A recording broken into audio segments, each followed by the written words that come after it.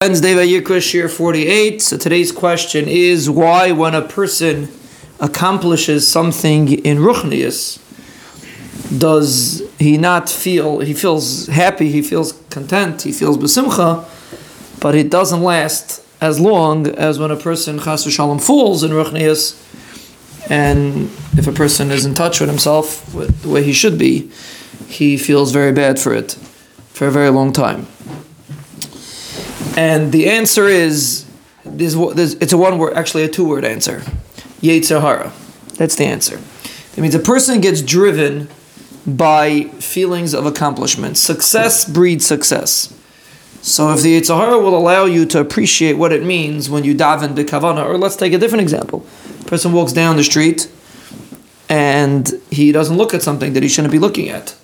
To him, he just avoided a problem. It's like you walked around a pit and you didn't fall in it. Nothing happened, you just didn't fall in the pit.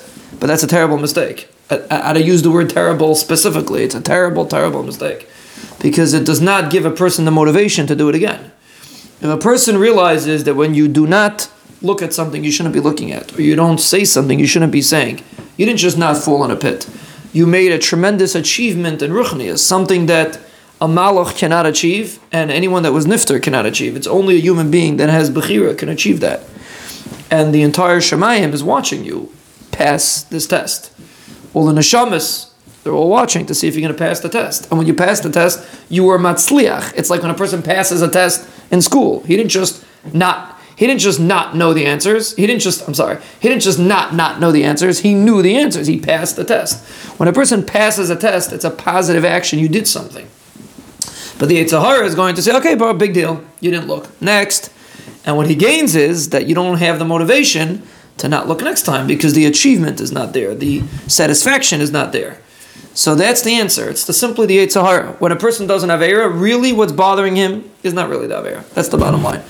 Person doesn't have Avera, he gets bogged down by it. If it would really bother him as much, he would make sure not to do it again the next time. And for some reason, a person could be so bothered, but like for mamish 2 hours it's bothering him. But then after 2 hours, when he gets the same sign, he falls in again. So Chazal say a concept, now it's not exactly, I'm just paraphrasing because I'm just bringing a point. Chazal say a concept, Rishaim Malayim Charatas. Now we're not talking about Risham over here, Chas v'Shalom. But Chazal say a person does bad things, he's always regretting it. Why? Because it makes you feel good. You did something wrong, it makes you feel good that you regretted it. It does nothing. It just takes away your motivation and it makes you feel disheartened. And now, not just does it not motivate you, but it makes you do it again. Because big deal, look what I am, I'm such an oisvarf, I'm so not negea that I'll do it again. So really it should be the opposite. When a person does a davar taiv, he should be exhilarated. He should motivate himself because realize that success breeds success. And it is a tremendous thing. When you do a davar taiv, it's a tremendous thing. When a person falls in, it's a temporary thing. When you do something wrong that doesn't define who you are, it's a side temporary thing that you did. And nebuch, you fell in, okay. So you feel bad a little bit and you move on. When a person's able to move on, you do tshuva. Tshuva is down the road. You don't spend the whole day wallowing in your mud. Person is able to move on from his negativity and be motivated and live in his positivity, it will be much easier for a person to be able to overcome his various tests.